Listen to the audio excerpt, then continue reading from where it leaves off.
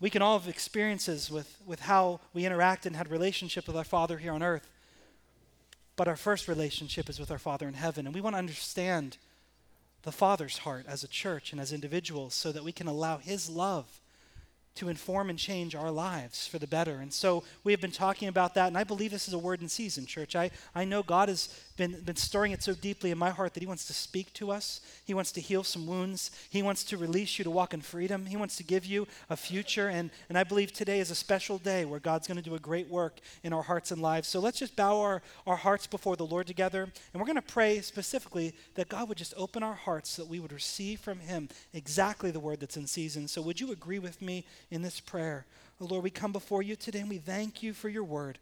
We thank you for the power it has to change our lives. We thank you, Lord God, when we see generations rise up and know your word and allow it to take such a deep place in their hearts. And we pray now for these moments that we come together around your word, that it would have the same impact on us, Lord God. We don't want it to inform us. We want it to transform us, Lord God. We don't want to just know something better. We want to be changed in your presence, Lord God. So come now. Holy Spirit, have your way. Make this word living and active in us today, we pray. In your name, amen. Amen. Part of the premise for this series of messages came over the last year for me when I have learned what it means to become a father. Mandy and I last year welcomed our bundle of joy, Lily Rose, into the world, and we have been learning what it means to be parents. I've been learning what it means to be a father, and as I've been overwhelmed and so filled with joy for that experience, I've also sensed, as I have been seeking what it means to and learning what it means to be a father, that the Lord has been teaching me a lot about how he is my heavenly Father. And as I have been experiencing that in my life, it has gone to the point where I felt that the Lord would even have me to share some of those lessons, some of those pieces with you so that you could allow that to transform your life and learn what it means to experience the Father's heart. As I've been learning some of these lessons, I just look no further than my daughter, who is now a little over a year old, 15 months. And we've learned a few fun lessons being parents. One of them is this: you cannot buy enough toys for your child. And the people around you cannot. We have so many stuffed animals, so many toys, and so many things that just fill our entire house. Our house is filled with love, but it is filled with toys as well.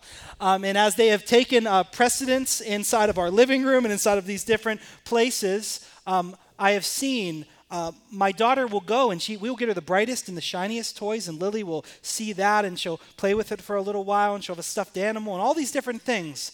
But there are a few things that exist inside of our living room, things that we did not buy for Lily, things that are not intended for her. And we could put 1 million toys in that room, but she only wants the things that weren't bought for her, the things that weren't intended for her.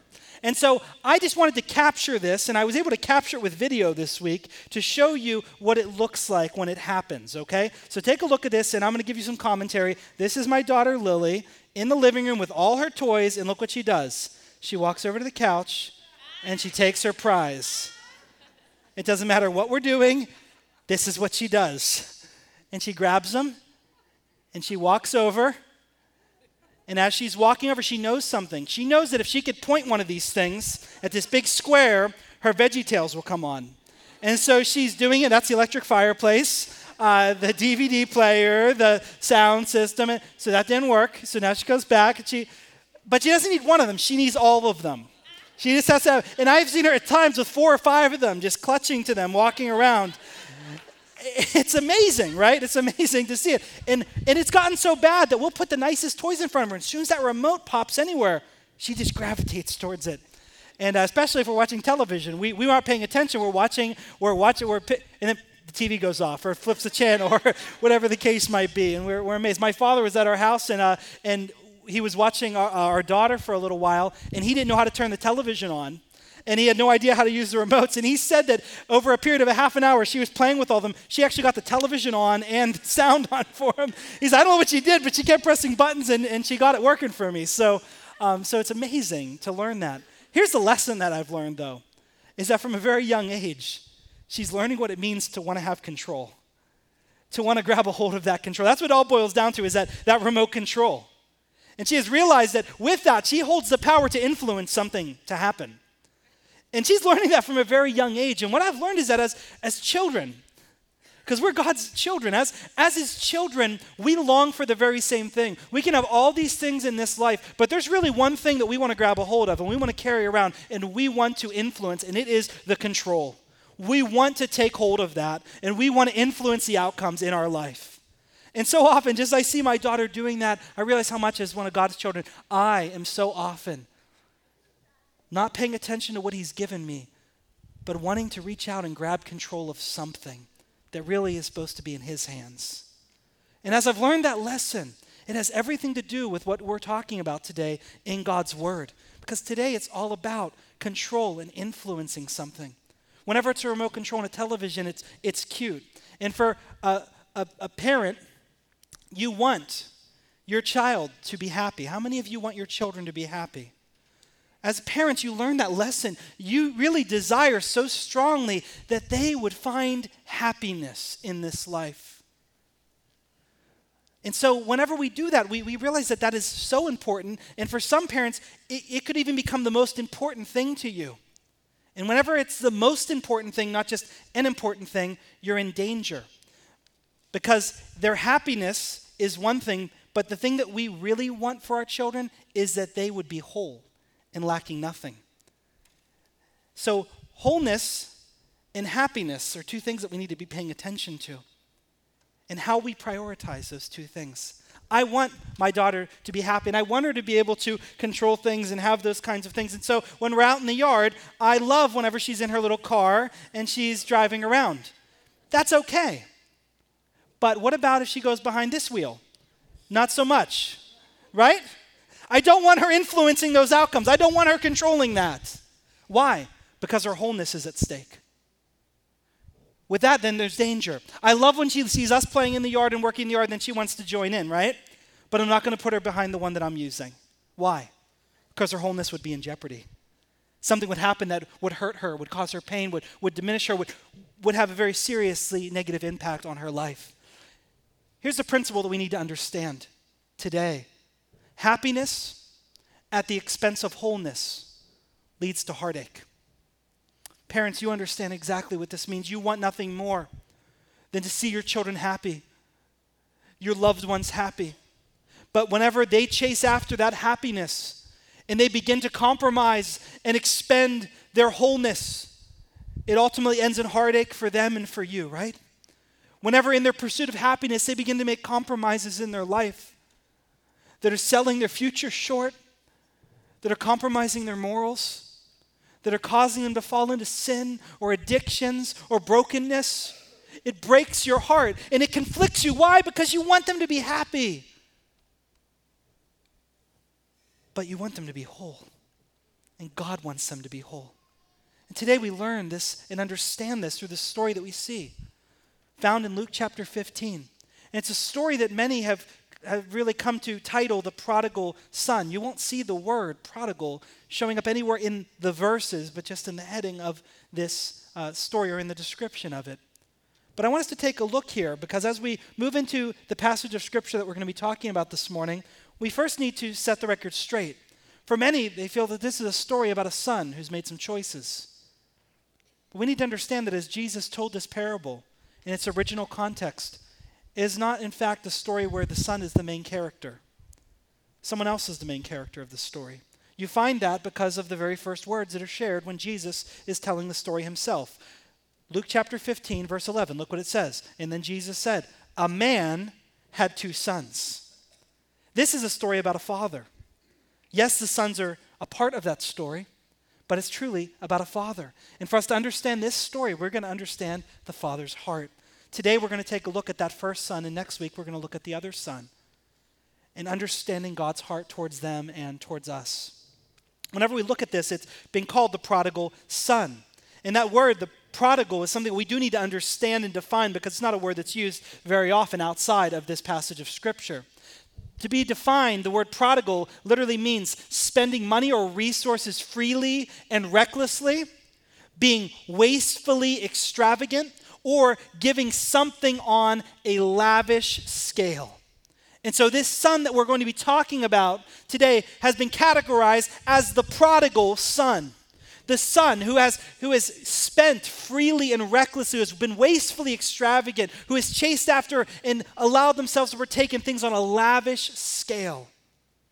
And what is the Father's heart towards that son? For us to understand that, we need to understand the passage of Scripture. And so let's look there in Luke chapter 15, starting in verse 12. It says that the younger son of these two sons that this man had, he went to his father, and he said this, "Give me my share of the estate that falls to me."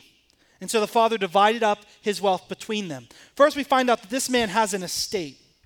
That means he is a wealthy landowner. This father is someone that has significant means and status within society.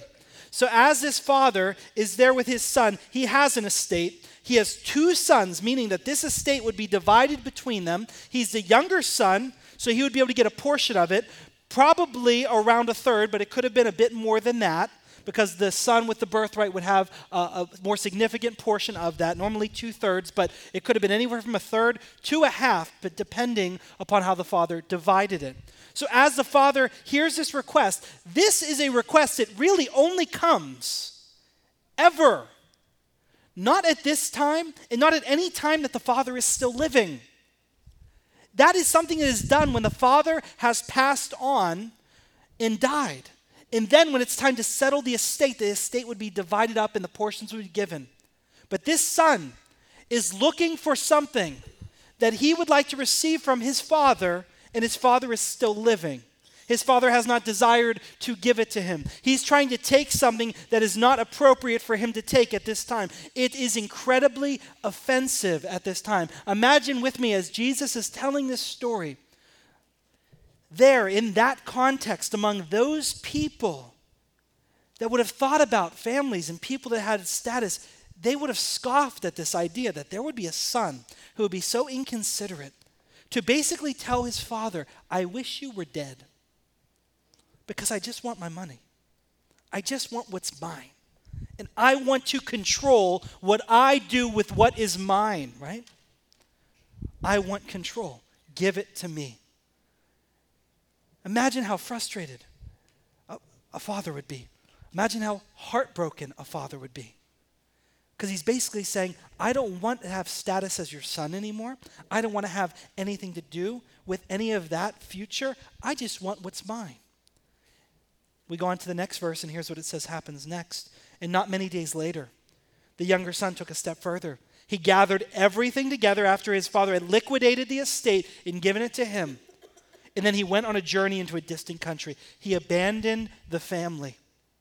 He said, I want to control what I do with this. And so I'm going to basically put this entire family in jeopardy right now. I'm going to take half of this wealth or a portion of this wealth away, and I'm going to go and I'm going to control what I am doing with it. And I'm going to go in pursuit of my own happiness. But he did that at the expense of his very identity as a son. He was willing to pursue his happiness to disown his very family, his very identity, his very role as an heir, someone who was meant to inherit something of great significance. And he goes to a distant country. And in this time, whenever you study the context of Israel's history, the Jewish people were a people that were set apart by God. And therefore, they saw others who were Gentiles, who were not the same as them, as those that they were not called to associate with in such a way. They were meant to live where God had called them to live. And those that lived in the distant countries, those were aliens, strangers, Gentiles. They didn't worship God. God had very specific ways that they were trying to worship him in and following the law. And so if you went and lived in a different country, you weren't able to worship God.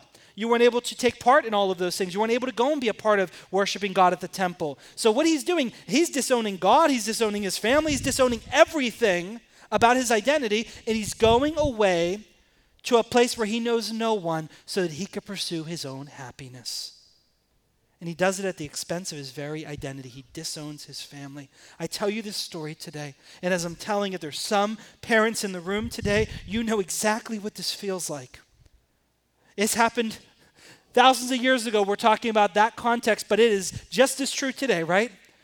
That we know what it feels like to have loved ones who you've worked so hard, who you've had such high hopes and dreams and aspirations for, and in a moment, they want to turn on everything. They want to take what's theirs, and they want to disown everyone around them that's loved them and poured into them, and they want to pursue their own happiness, even if it leads to the end of their life, even if it leads to pain and addictions and brokenness.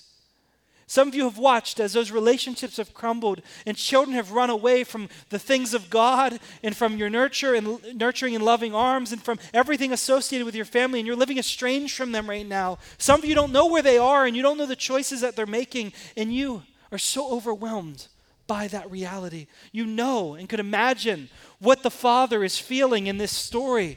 To have a son that has gone away, who has disowned everything, and who is just living a reckless life, trying to find wholeness out of his happiness. As the story goes on, it continues as many stories like this continue. The things go from bad to worse. As he continued living, he spent everything he had. In his pursuit of whatever it is that he was after, he's spending and trying to find whatever it is that he was looking for, and he gets to the bottom of that barrel and nothing is there, and he feels just as, if not more, hopeless than when he began. And now he has nothing. And now he has burned every bridge. He has crushed every relationship. He has severed every tie with anyone who has ever loved him. He's in a distant place, in a distant land, and no one is his friend. In fact, they're more closely aligned with his enemies than his friends. And there he is, all alone. And if things couldn't get any worse, a severe famine hits the land.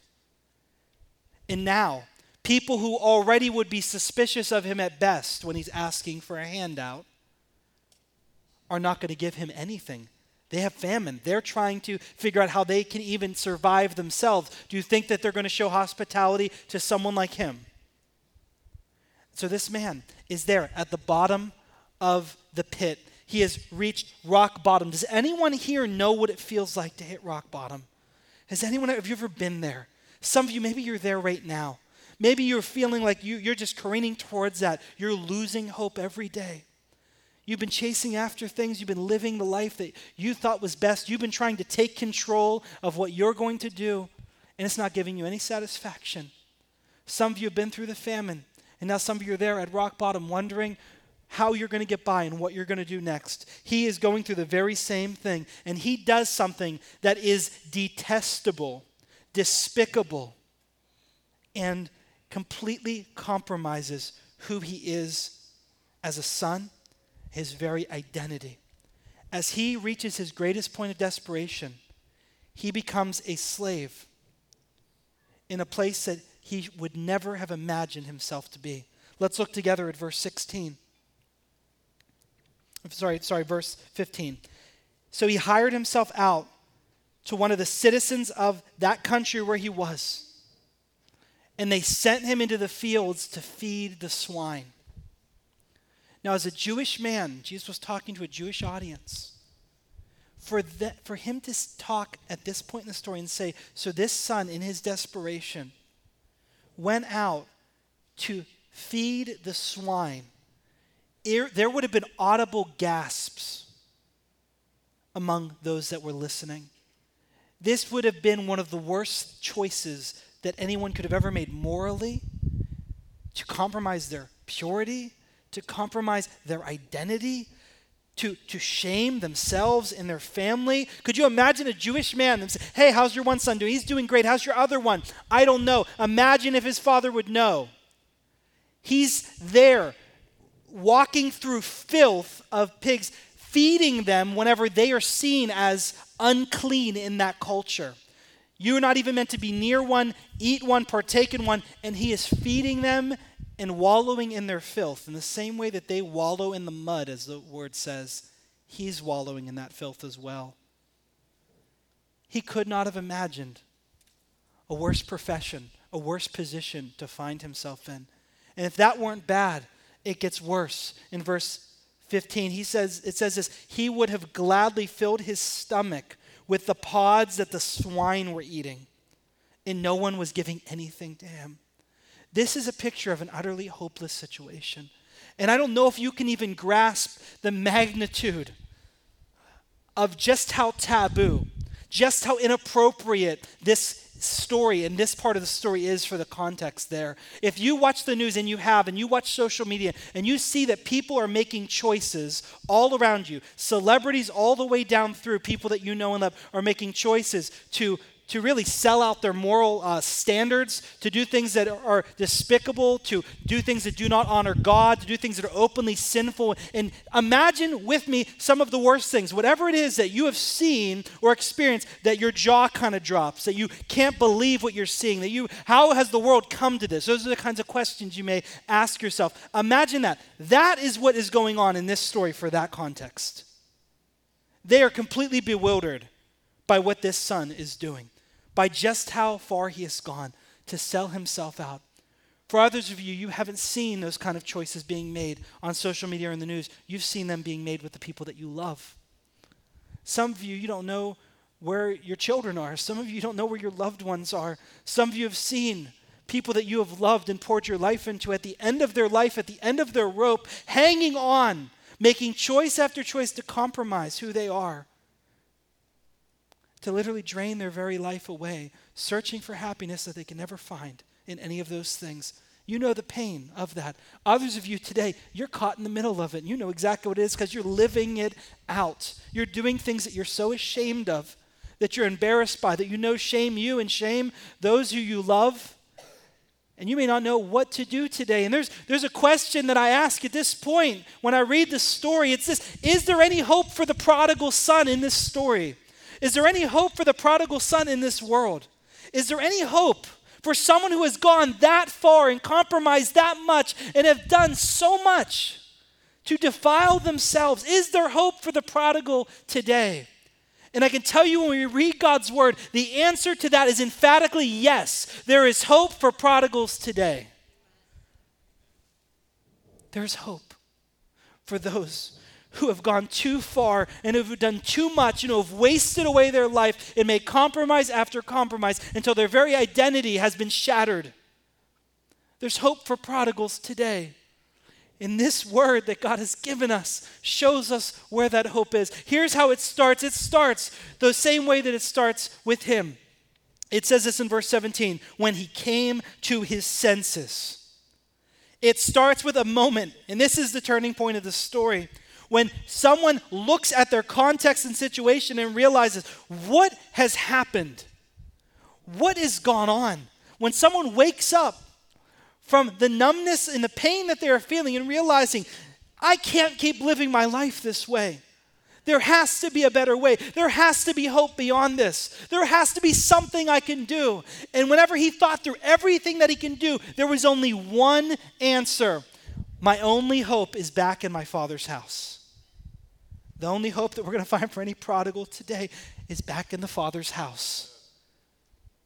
And he begins to think about it. Here's what he says. How many of my father's hired men, how many of my father's servants have more than enough bread, and I'm dying here of hunger? How many of my father's servants, those that are coming, that are his indentured servants, those that are serving in the house, they have more than enough bread to eat, and I am here trying to negotiate for the pods that the pigs are eating, dying of hunger. And so he thinks about this, and he says, here's what I'm going to do. I'm going to get up, and I'm going to go to my father. And I'm going to say, Father, I've sinned against heaven and in your sight. I'm no longer worthy to be called your son. He's not saying that dramatically. He is saying that factually. I have done too much. I'm not your son anymore. I took my inheritance, I squandered it. I'm not your son anymore. I'm approaching you now that I could be one of your hired men, that I could just be one of your servants, that I could be a servant in your house. He said, I'm going to go back and I will try to make it right with my father. I'll go back, I'll repent, I'll acknowledge my guilt, and then I'm going to earn my way back into the house. So he makes up his mind. He comes to his senses. He shakes it off and he realizes there is hope, but it's going to be me going back and I'm going to try to earn my way back into that house. He came to his senses, and that's the first step. The other is to realize that your only hope is returning back to God, to the Father's house. And as he turns and he goes and he begins his journey back, here's what you need to realize with me. So think about this part of the story. Do you think that he went and showered? Do you think that he had anything else but the clothes on his back? He leaves those fields and that filth, and he now goes back into, right? He goes back into the land that he had come from, into the same town where the people had heard the rumors, right? Because they talked just like we talk today about him, about this guy and his ungrateful son, and look what he's done. And then they see him coming. And as anyone walks by him, they could probably smell him sooner than they could see him at this point, right? The filth that has covered him is the same filth that has filled his life. He has been defiled in every single way. Compromised to the tilt. And as he's walking through town, could you imagine the looks of people? Could you imagine? Because you see them. You know what I'm talking about. The judgment. Could you imagine how people are reacting? Could you imagine the fury, the hatred, the remarks that we made about him as he's wandering back? And as he's walking, probably with his head as low as it has ever been. He used to carry his head high. He was a son. He was an heir. He had status. How's he walking now? Filth covered, compromised, trying to beg his way back to be a servant in his father's house. And as he's going, imagining his father is a busy man. How's the father going to respond? How's his father gonna even, man, I hope they lock the gate. I hope they don't even let him in. I hope he sends, that's all the ways that this world would respond, right? And unfortunately, the way that some fathers in this world would respond. This father had probably a lot of business he could be tending to. And we don't know how much time passed from the time this son left to when he's coming back now.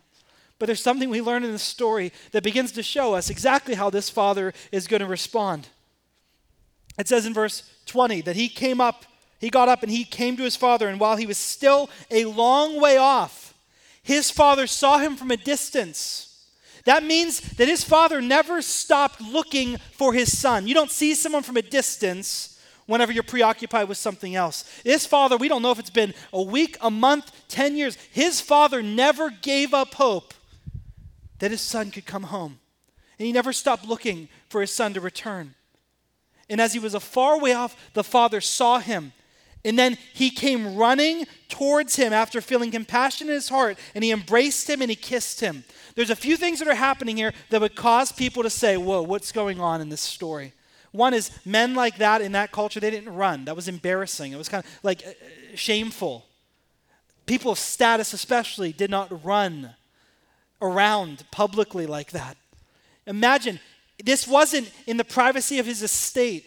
This was out a far way off where people could see in a public place that the father comes running. And they see the father running, and someone probably thinking, oh my goodness, is he going to tackle him? Is he going to fight him? And he grabs him, and he hugs him, and he kisses him. And remember what the son looks like in this moment. Remember what the son has been through in this moment. Remember what he's doing. And the father doesn't care. He will publicly make himself look shameful in the eyes of everyone else if it means he could lavish his love upon his son.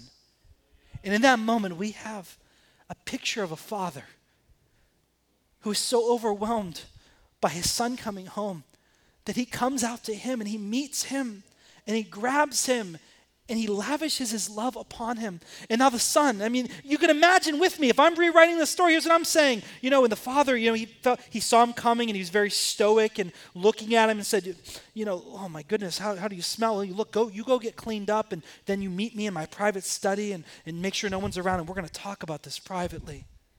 That's how many fathers could respond to it, right? He runs to him publicly, embraces him, tackles him, kisses him, and all of that. The father is willing to get dirty. He is willing to even defile himself if it meant loving his son and embracing him. And I'm so thankful that Jesus was showing us this picture so we could have a picture of our Father in heaven. The Father's heart. You have to know that we have a God who was not afraid to get messy. He wasn't afraid to get involved. You know how we know that? Because the Word became flesh. Jesus came here. God didn't wait until we could come to him. Whenever we were a far way off, he came to us. And he did whatever he could do. Jesus humbled himself to the point of death. He was humiliated publicly, crucified. Why? Because he loved us that much. And God wasn't afraid to publicly demonstrate his love for his children through that way than something so embarrassing, something so humiliating as crucifixion. We have a God and a Father in heaven who's not afraid to get messy at the expense of his children and for the love of his children. He came running, and now the Son, he's rehearsed this, and he's probably expecting this to be done in more of a private setting. And he's all right, Father, I've sinned against you and in your sight and in heaven, and I'm no longer worthy to be called your son. And he gets cut off before he can even finish his sentence. And the father, as if he's tuning him out completely, seeing that his son has returned, calls to the slaves and he says, quickly bring out the best robe and put it on him. Take the best and put it on my son. Take a ring and put it on his hand. Take some sandals and put them on his feet. Bring me the fattened calf. That's the choice one that we would have, that we've been saving because we're going to have a celebration. My son was dead and now he's alive. He was lost, he's found. Let's celebrate. Oh, this is just a beautiful, this is one of the most beautiful pictures in Scripture of God's love to his children. Because here's what the Father's doing. This son comes back with no way. I mean, he has completely defiled his identity as a son. He does not belong in the family, in the picture at all. He has probably sold off everything that would distinguish him at all and set him apart as a son.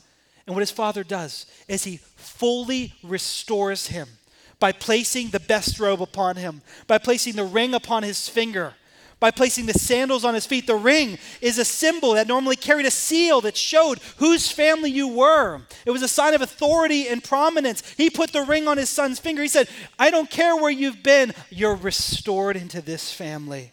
You're back. You're a child of mine. Nothing will separate you. I don't care where you've been. You don't have to explain a thing to me. You've turned and you're restored to me.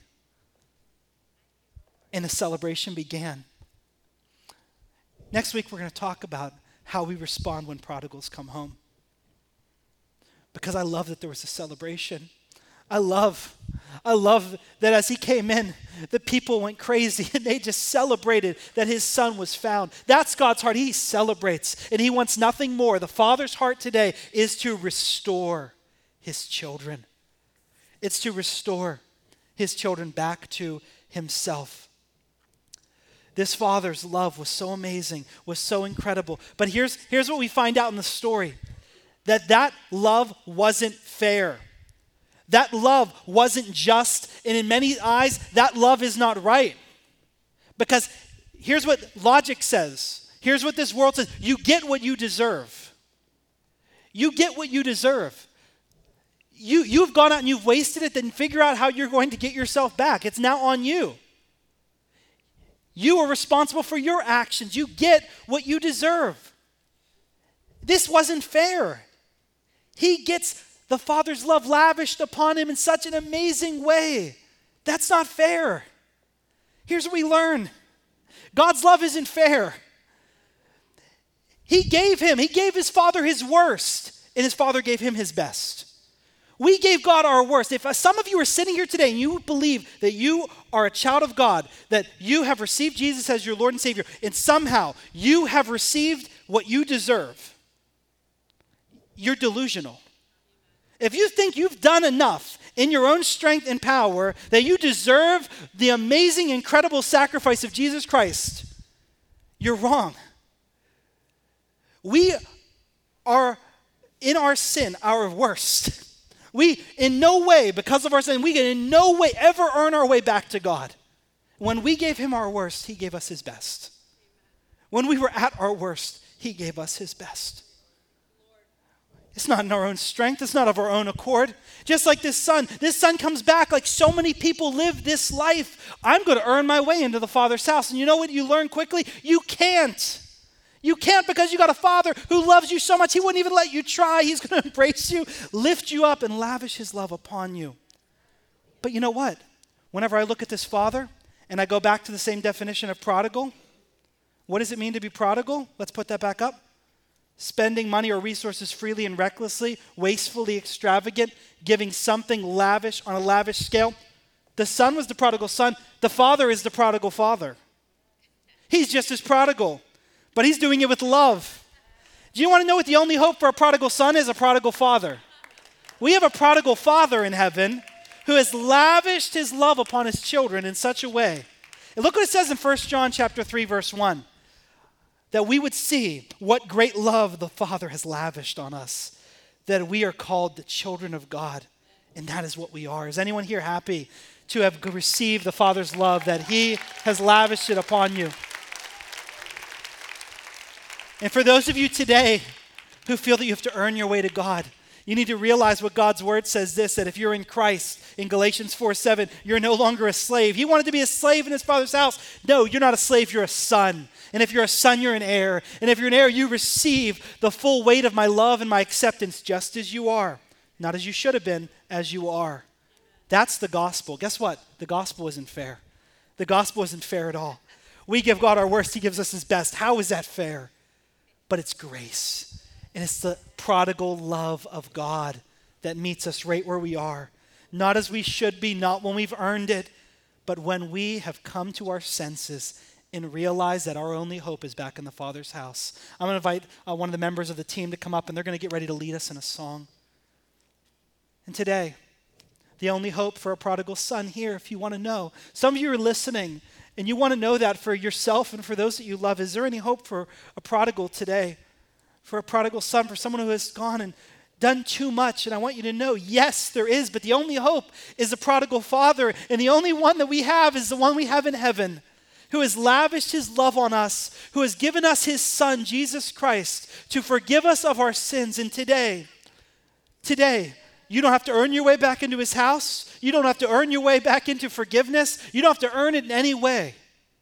But there is an action that you have to take. I'll say it like this. You don't have to earn your way back into the house. The son, he didn't have to earn his way back into the house, but he had to get out of the pig pen, didn't he? And that's exactly what the gospel is all about. It's not a call to love you in the midst of your sin and excuse your sin and allow you to live continuing in your sin. Why? Because that's happiness at the expense of wholeness.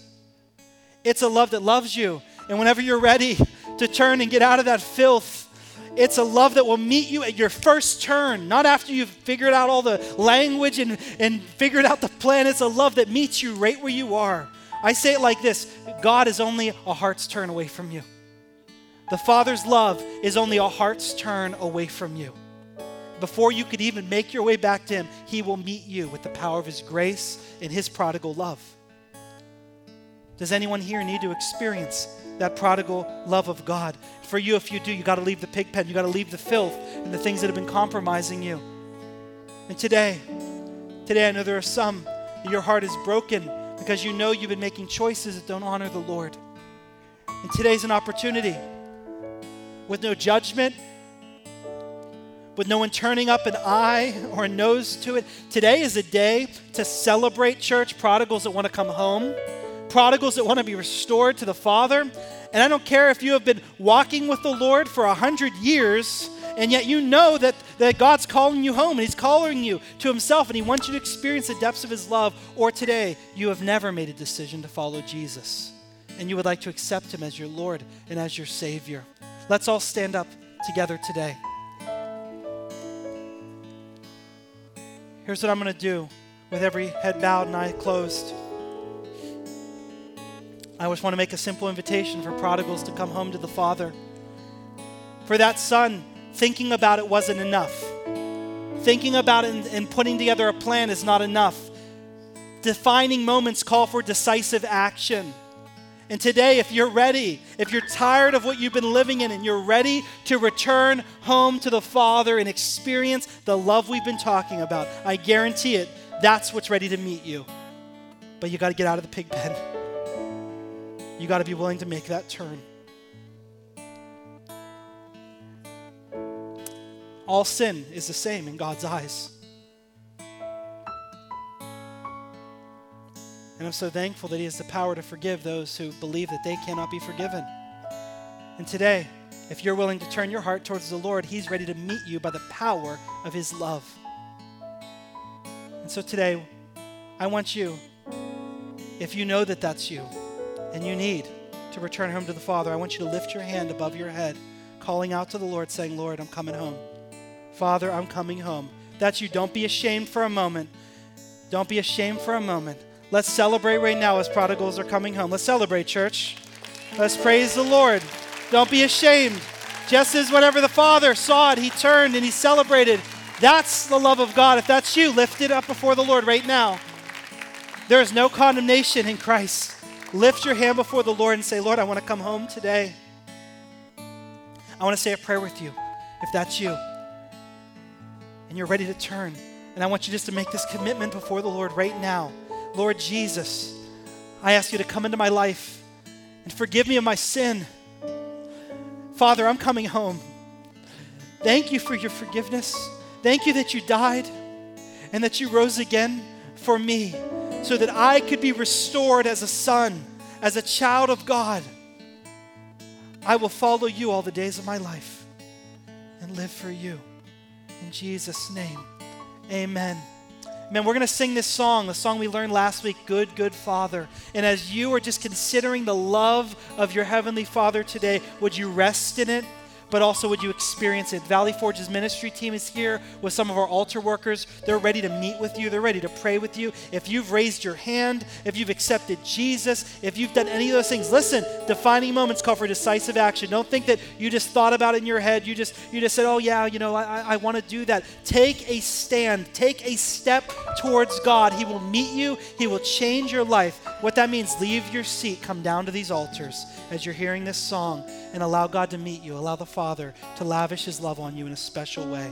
Lord Jesus, would you meet us by the power of your love? Lord, thank you for the demonstration of the gospel that gives us what we do not deserve when we did what is despicable, what is wrong in your sight. Lord, I thank you that you are a prodigal Father, one that lavishes your love upon your children, one that meets us where we are and restores us when we turn our hearts back to you. Lord God, I pray for every person that takes a step today, a decisive action to return home. Lord God, it will be the day of new beginnings. It will be a day of restoration and celebration in heaven and here on earth. In Jesus' name, meet us at these altars as we worship you. Amen. Amen. If that's you, leave your seats and come forward. Let's worship the Lord together. As you feel led to go, you can please step out, but save your conversations for the foyer. Let's preserve what God's doing here at these altars. Let's go before the Lord together.